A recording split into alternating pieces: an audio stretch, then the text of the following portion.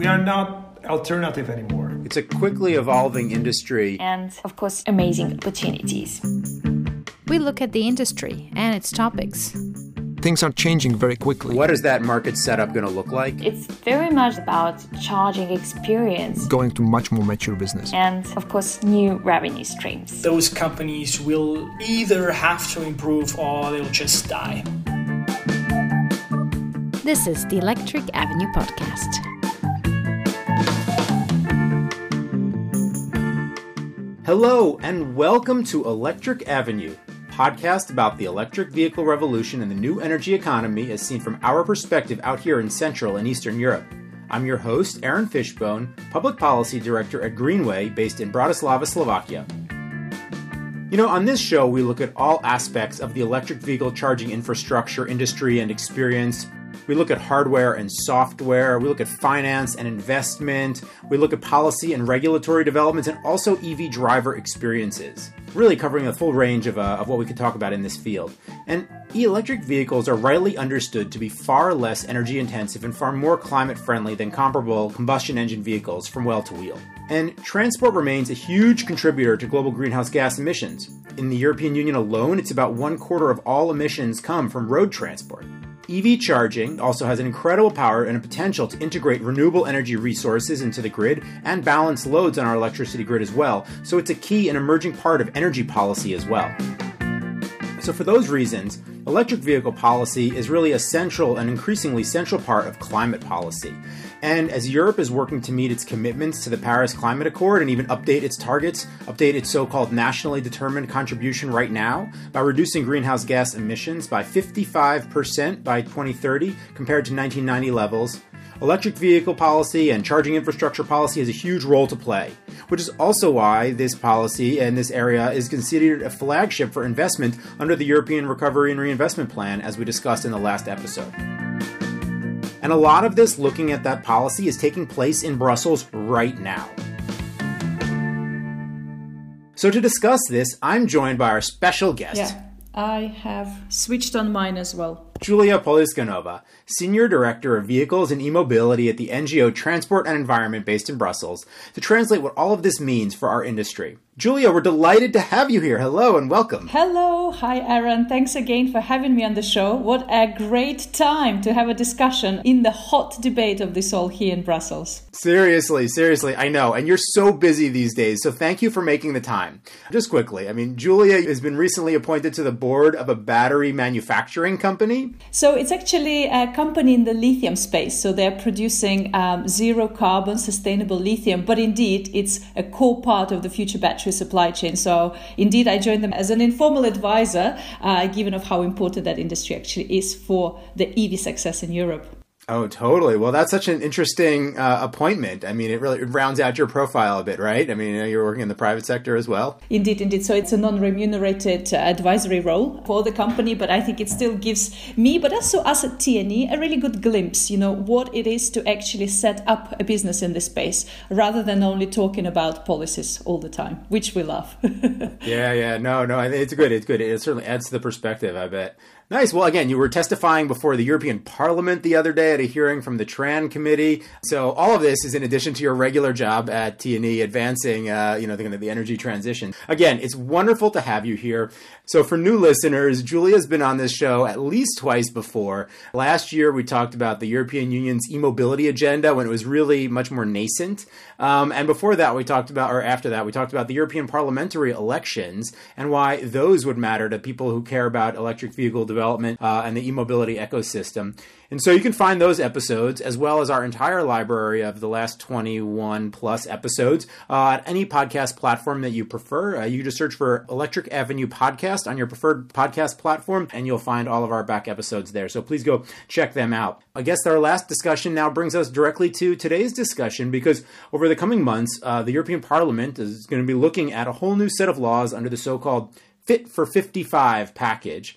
And, Julia, you and I were last talking about the European Parliament and what that might mean for e-mobility policy of those elections. And so what have they meant? And is the current Parliament delivering on the things we talked about last time? So I think it might be a little bit early still to talk about the Parliament effect here, because we're still at the stage of the initial legislative proposals, right? Basically, it means that it's the European Commission and its civil servant, the experts there that are working on the proposals, which will very soon, so this June, come to the European Parliament as a package.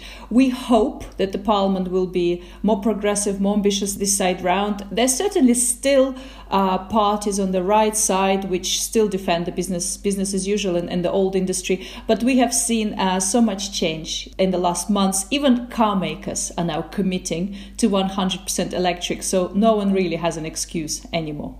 Exactly. Okay, so let's back up now. This so-called Fit for 55 package that we're here to discuss under the European Green Deal. So what does the name Fit for 55 refer to? Yes, great question. It's one of these EU names that you need to be an insider to actually comprehend what it means, right? Well, that's why you're here, to help us translate this into things that, people outside of Brussels can understand and digest. Absolutely. Ultimately, what this refers to is that back when the new European Commission took office, they promised under the European Green Deal momentum to up Europe's targets to reduce CO2 emissions. And the key milestone in this, alongside reaching climate agreement in long term, is actually to increase our ambition to 2030. So up until today, the target Europe set itself was 40% reduction in CO2 emissions to 2030. And now we're upping this up to 55% reduction. So Fit for 55 basically means laws fit for the new higher ambition, 55% reduction. I do want to add here, though, yesterday there was a preliminary agreement on this actually with the European Parliament, who wanted more than 55. And actually the latest number they settled on is 57%. So we might see this renamed into Fit for 57. So watch out for that. I'm not going to roll off the tongue quite as easily, but I mean, that would be great in the sense that it means that the ambition is higher. And this is now emissions reductions across all sectors, right? Absolutely. It's not just focused on automotive or road transport or things like that. No. So the package, so this whole package, Fit for 55, coming in June, ultimately includes every major sector in the economy that we need for the wider ambition in 2030. So it covers things like buildings, energy supply, so to have more renewables, for example. Also transport, of course, not just cars, but also aviation and shipping, for example. It also covers things such as agriculture and forestry. So it's really a wide range of laws being all reviewed in order to meet a higher target by 2030. That's great, and I guess we're going to hear lots of different sides of this, talking about how in different industries are going to be impacted and different member states are going to be impacted, and so it's the tough negotiations that are going to be had to figure out where do we ultimately end up in terms of the ambition, in terms of the policy. Absolutely, and the member states are very keen to provide their feedback early, right? So the European countries really want the Commission to know what they want to see in the package, and there's actually an additional summit, an additional meeting being set up in May, specifically to try and shape the proposals coming out in June. So it's really, really super important political discussions that are ahead of us in the coming months. No, that's exciting. I mean, and it's also a lot to be watching. Now, because this package is so broad, this Fit for 55 or maybe Fit for 57 soon, or as you just said, it covers a lot more than just road transport and just transport-related emissions. But there are some of the bills specifically that are very much core to regulating the EV charging infrastructure and the electric vehicle segment. So those are the ones I want to focus on today because that's what our podcast is about. Just to name them quickly, they have the Alternative Fuels Infrastructure Directive. You have the New Vehicle CO2 Standards. You have the Renewable Energy Directive, and you have the Energy Performance of Buildings Directive. Is that correct, or are there other ones that are, let's say, really important for our sector that listeners interested in this topic might want to know about that are falling under this package? So yeah, there's a number of other ones. Can I just say, I loved how you were setting up this 4 options like it's a quiz. Which one it's going to be? Is it AFID? Totally. Is it CO2 standards? No, but on a serious note, there are also a few big pieces around the wider carbon ambition. The main one being the emissions trading system, or the ETS, which is basically European cap and trade system across all sectors. And at the moment, it requires all industry, heavy industry, utilities, you name it, to reduce their CO2 emissions in line with the European cap. And there are at the moment discussions to actually include road transport, so cars and trucks, into that, as well as buildings. And that is important because that ultimately means that the fuel supply will be covered by carbon regulations, meaning that the fuel price will grow for people. And whether or not it's a good idea, we can debate today. We don't think so. We think that other measures are more effective. But that is part of the package on the table today. So what you're saying is one of the debates right now is whether road transport should be covered under the emissions trading scheme. And one reason why you're opposed to it is because it's effectively quite regressive. It's putting the additional cost of refueling of regular combustion engine vehicles onto people who are driving those vehicles, therefore, people low income who might not be able to afford it as easily. Exactly. And what's important to understand is that with high fuel prices for everyone, you're ultimately targeting those that still today can't afford to go and buy an electric car, right? It's too early for people to make the switch. The alternatives are not yet there. So you're penalizing them. And at the other end of the spectrum, you have things like vehicle CO2 standards, which target new market, people who buy new cars, companies, leasing, just people who can afford new cars. So it's important to get the timeline right. First, you cover the new market, and when you have enough of these cars and they're affordable, then you cover the wider market. So you put everyone into the ETS, because potentially after 2030, with lots of cheap electric cars, you need a carbon price. Right. But Julia, that sounds so reasonable and so obvious and logical. Why would people be suggesting that transport should be under the ETS then? One answer here shortly, the car industry. The supply industry as well, they like the idea because they know very well that putting road transport into the ETS means that they will have less pressure to electrify and to reduce emissions under the car CO2 standards. So for them, it's a bit of a regulatory holidays. And they're the ones who need a regulatory holiday, clearly.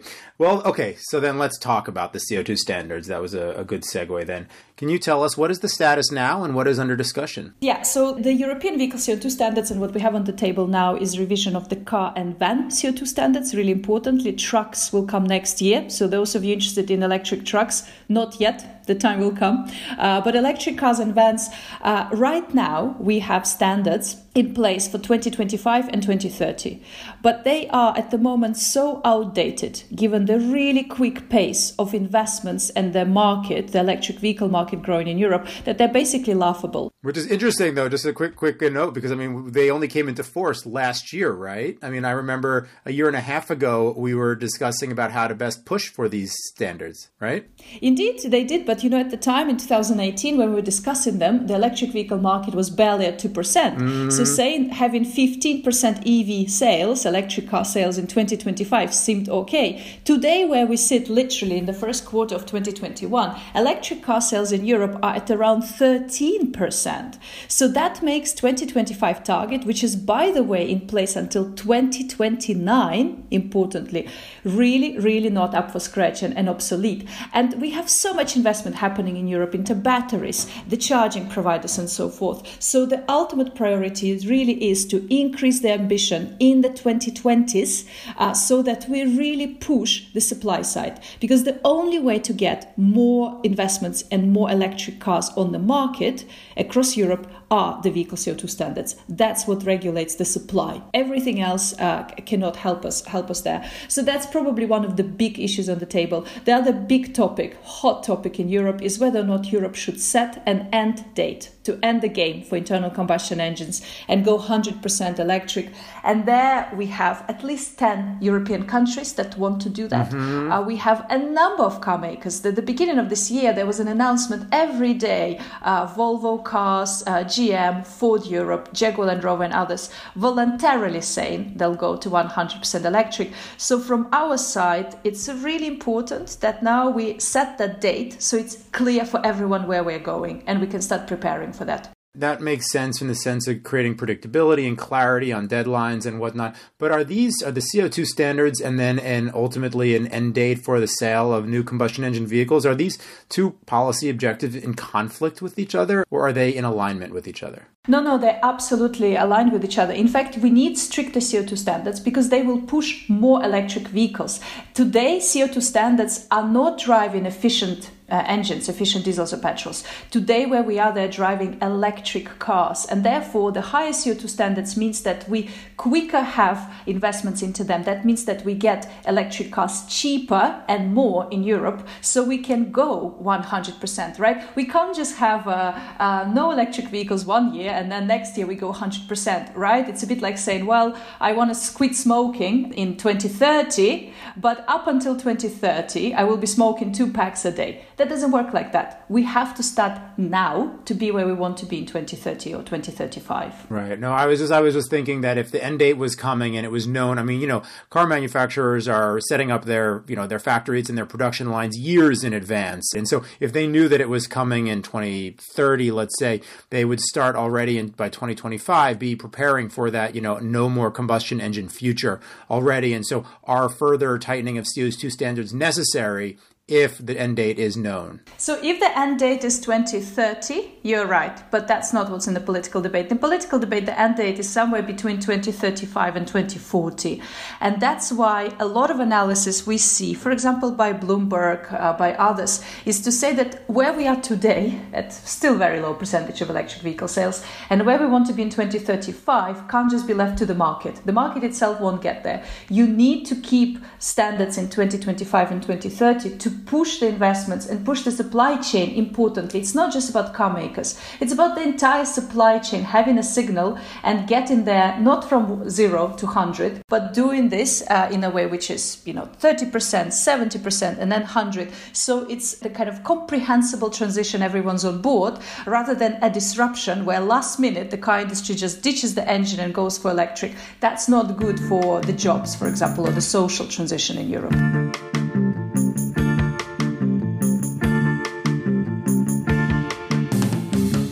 So with all of these investments by, major OEMs going electric and, increasingly electric, and all of their claims that they're going to stop producing combustion engine vehicles, how do they feel about the CO2 standards tightening? I mean, is it aligned then with the direction they're going, and so they're supportive of it? So some do. I think some of them just know that it's happening, right? And the Commission already said they'll up the 2030 target. Many like Volkswagen, Stellantis more recently, and others already upped their own EV announcements. I think the interesting thing to point out here, what the car industry wants is to have a sort of mandatory conditionality. If the CO2 standards increase, which is very likely, we also have to make it conditional upon the ramp up of the charging infrastructure. So align it to the availability of charging infrastructure. That's problematic. Problematic for many reasons. Well, I mean, first of all, the numbers that the car industry gives are really, ridiculous, if I may. They're just kind of taken from the air and don't match our analysis. How many public charge stations you need? You mean the 6 million number? Exactly. So we, Commission and us said that for the Green Deal, for the European Green Deal, so for more ambition, we need 1 million public charge points in 2025 and 3 million in 2030. And then the car industry agreed with that. We sent a joint letter. And then they came and said a few weeks later, well, actually, we need 6 million. So, setting these unrealistic objectives and then making CO2 standards conditional upon them is for us really not justified. But also, just to stress, so AFID, it only covers public charging, right? So on motorways and cities and so forth. But the vast majority of charging will be happening in private space, home, work, semi-public things like supermarkets, which are not fully covered by AFID. So it doesn't really make sense to align a part of the infrastructure puzzle with the entire European EV policy. That, again, for us, that's not appropriate. Okay, but this notion of conditionality, they're saying that unless there are enough charging stations, publicly available charging stations, because that's the context of the conversation, then you should not tighten the CO2 standards. Is that correct? Indeed. And on top of that, what is enough has been, in our view, really inflated to way more what's enough. So it's a bit of a way out, maybe an excuse to then not increase or not agree to the increase of the CO2 standards. I would add, however, I think it's very fair to say that charging infrastructure has to really increase in Europe. We need to do better and more on all sides. We're not questioning that at all. At the moment, electric car sales actually are increasing faster than charging infrastructure ramp up. And that's why within the infrastructure law, which is also part of the June package and will be reviewed, it's really paramount around to us that this time round we learned from past mistakes and we set a strong, not a directive, a regulation. So we directly implement it and we make sure that every member state from east to west to south to north has a binding target on the amount of coverage of discharge points that they have to provide. And it's even more important in Central and Eastern European countries from what we see than Western European countries. Because in Western European countries, the vehicles are really there and governments understand this. In Central and Eastern European countries, governments are still behind. And we really need this European hook or nudge on them to start thinking about it early, to provide this infrastructure enough for first new car drivers, but also second-hand drivers, which will be also a big part of the EV market in those countries. Okay, so a whole lot of questions came up in what you've just said. I mean, it's really important stuff. So first is, can you just clarify for listeners, what is the difference between a directive, where it's currently the Alternative Fuels Infrastructure Directive, and if it were to be a regulation? So the directive at European level sets minimum requirements, which member states or countries themselves then take time to implement as they see fit into their national laws. What it very importantly means is that if things are going too slowly or not done, the process to actually push the member state to do so is incredibly lengthy and requires going via the European Court of Justice and 10 years of court cases. So it's not a direct implementation of European requirements, it's an implementation via a few hoops, most notably via national legislation. Transposition. Exactly, transposition. If that's the easier word for everyone, I'm happy to use that word indeed. Probably not, but we can... A little bit of inside baseball, yeah. The implementation, the transposition of it can take time and it goes through national law, which is an additional time lag. In the case of a regulation, the provisions as agreed in the European law directly apply to countries. And more importantly, if the member state does not implement or enforce rules as required, there is a direct final penalty mechanism. So they're directly liable for that. It's much stronger. Basically, it's much more enforced. To give you a really good example, the best regulation we know to date is actually the vehicle CO2 standards. And you all saw this in January last year. The day the regulation came into force, in January 2020, electric car sales just literally soared up. That's what the regulation does. It's effective from day one. Mm-hmm. Okay, so the binding targets you talked about. If there are binding targets for, I presume you're saying, publicly accessible charging infrastructure in an upcoming regulation, what might that look like, and where might they be, those chargers that are required? Well, there are many ways to go about it. One way to go, which might be more acceptable to the member states, is to simply give them each a target. At the moment, we're only looking at the targets based on the new EV market, but I think it's important to consider that in Central Eastern European countries, there's also second-hand markets, so probably numbers have to be higher. But so we just give them the number. Number of charging stations? Yes, no, exactly. So you give them the number of charging stations that they need to build. Obviously, within that, you can be more granular and you can say, if you build a slow one, it counts as 1. If you build a faster one, it counts as 2. So you still can do smart weighting within that. So then it's for the member state to decide where they would be based on the circumstances. That's one way. And that, as I say, would be probably more politically acceptable for countries, because last time around, in 2014, we already tried to give member states binding targets and we failed. So we have to keep that in mind. It's important that, what we talk and do is actually ultimately at the end of the day is acceptable across Europe. The other way to do it is actually, instead of just giving them one number, to look indeed at the needs across Europe. So we will need to cover all European roads, right? Especially all our motorways. So we say, look, every 60 kilometers, there should be high power charging. Or you look in cities and you say, look, ultimately, you will need to have charging hubs, for example, for things like taxis and Ubers. You would also need to have much more public charging in those cities, especially where there's not much private housing, right? So people living in multi-apartment will need to have charging near them to be able for them to make the switch. So that's another way to go about it. So looking at the specific urban, suburban and motorway areas and defining conditions, binding conditions on that. And I know that the Commission at the moment is considering both routes and deciding which one to propose in June. And how do they come to a decision on those topics? That's a very good question. It starts with people who know their staff who are in charge of this. In the case of AFIT, it will be basically the transport department of the Commission. So the experts working there will be carrying out impact assessments, analysis, talking to many experts, carrying out their own studies to establish what is best.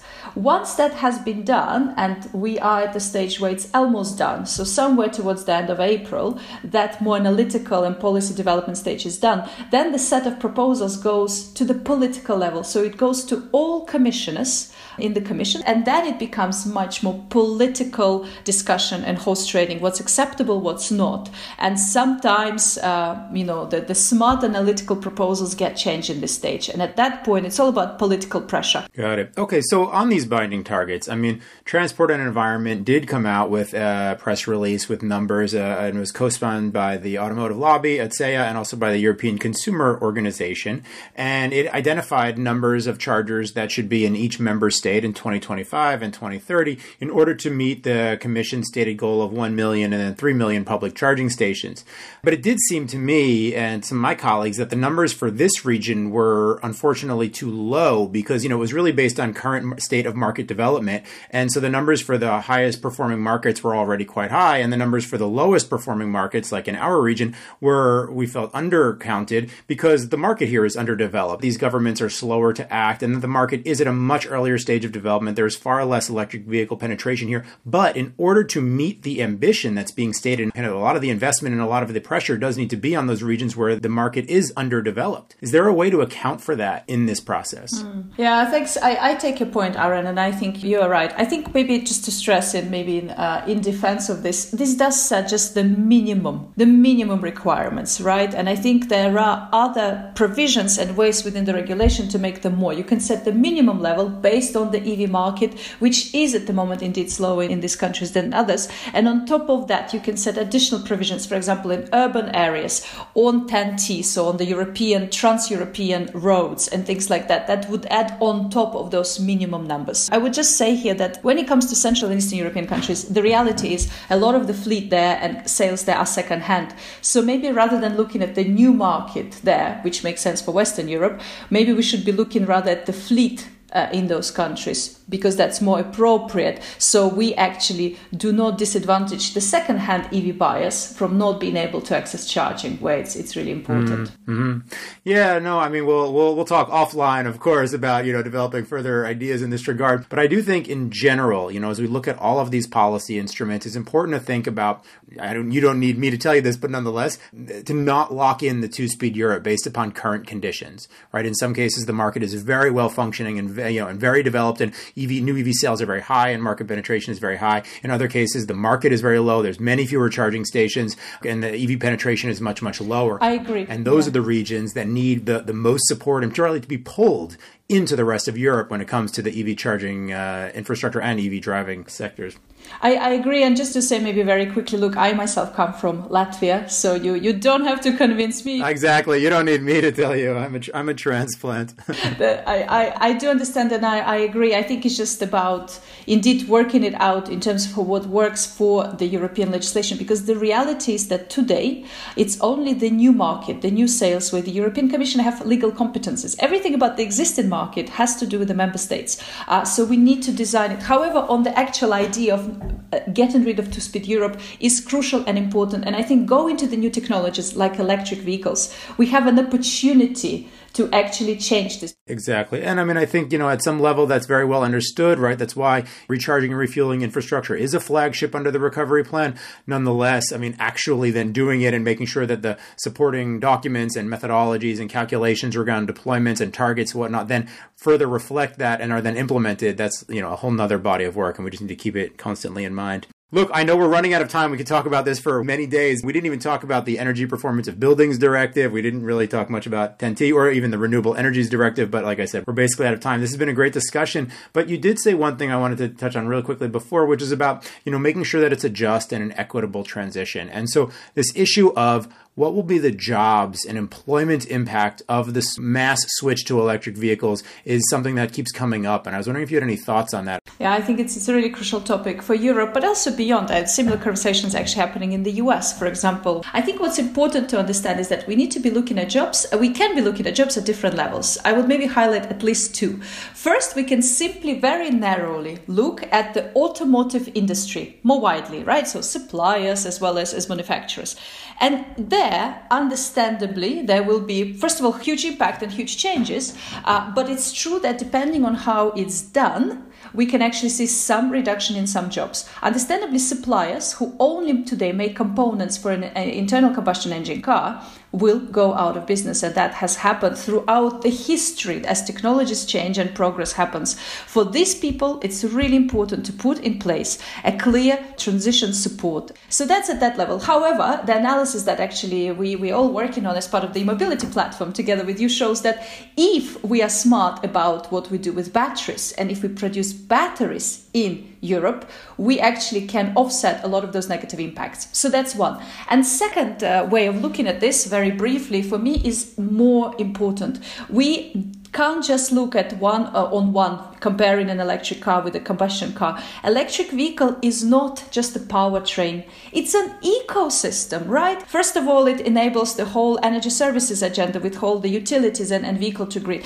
It enables everything to do on the charging side. And therefore, there's companies like Greenway and like so many others that are establishing themselves around Europe and bringing jobs, and a lot more on the software and electronics. When we look at this as a broader picture, we see that there will be a lot more jobs than the jobs that will disappear. And actually, with the mobility platform, we looked all across the supply chain and we saw that 1 million new jobs can be created in Europe by 2030. But we need to put right support today for these jobs to materialize. We need to skill people especially, right? So 800,000 people are coming out of the internal combustion industry. We need around the same amount of workers just for the battery industry in Europe. So if we match this demand and supply and put in place the right educational training incentives, we can make it work. Good. And geographically as well. Of course, that's important. Look, obviously, this is a much, much broader and complex topic. Hopefully, we can look at it in greater detail in a future episode. Last question, Julia, I know you need to go, is what are the upcoming sort of milestones and timelines around the pieces of legislation that we were discussing? What should listeners be looking out for to track the status of these? So the big date, we don't yet have the date, but the big timeline is end of June. End of June is when the first 10 legislative proposals, so that's a bit of that's a package. It's quite a package, yeah. 10 laws are being proposed under Fit for 55 or 57 package. So that's really crucial. And after that, as of autumn, it goes to the European Parliament and governments for their discussions. But up to the end of June, I think you will really see May and June, there will be so much noise, events, discussions, and opportunities to influence that. So if any of our listeners are in the space, or you want to write to your politician, and ask them to actually support a phase out of internal combustion engines and EVs, the time is really May and June. And there's a number of things happening. So don't just wait until end of June if you want to shape it. Shape it now. Perfect. Julia, thank you so much. That's our show for today. For those insights, for a lot more of the products and the materials, the publications, reports, targets, and everything else that Transport and Environment puts out, you can find them on transportandenvironment.org. You can always reach out to us on the podcast at aaron.fishbone@greenway.com or tweet at us at GWOperator. And Julia, what's Transport and Environment's Twitter handle? At TransEnv. At TransEnv. Julia, super. Thank you so much for being here. We really appreciate your time, your expertise, your insights, and all of your hard work that you're doing to push this agenda and make sure these ambitions become law. Do you have any final words you want to say? Well, look, it's super exciting times. I honestly believe that this, finally named Fit for 55 package is actually an opportunity of a generation to set our climate ambition in the right trajectory. After that, the next opportunity will be after 2030. So let's get busy. The opportunity is now. Julia, thank you so much. I also want to thank our producer, Katarina Urban, and thank all of our listeners for being here with us. This is Aaron Fishbone, wishing you many happy and safe electric kilometers. There's so many things to say. Such a challenge to do it all in a short period of time. Super. All right, you got to go. Bye-bye. Bye, everyone. And stay safe.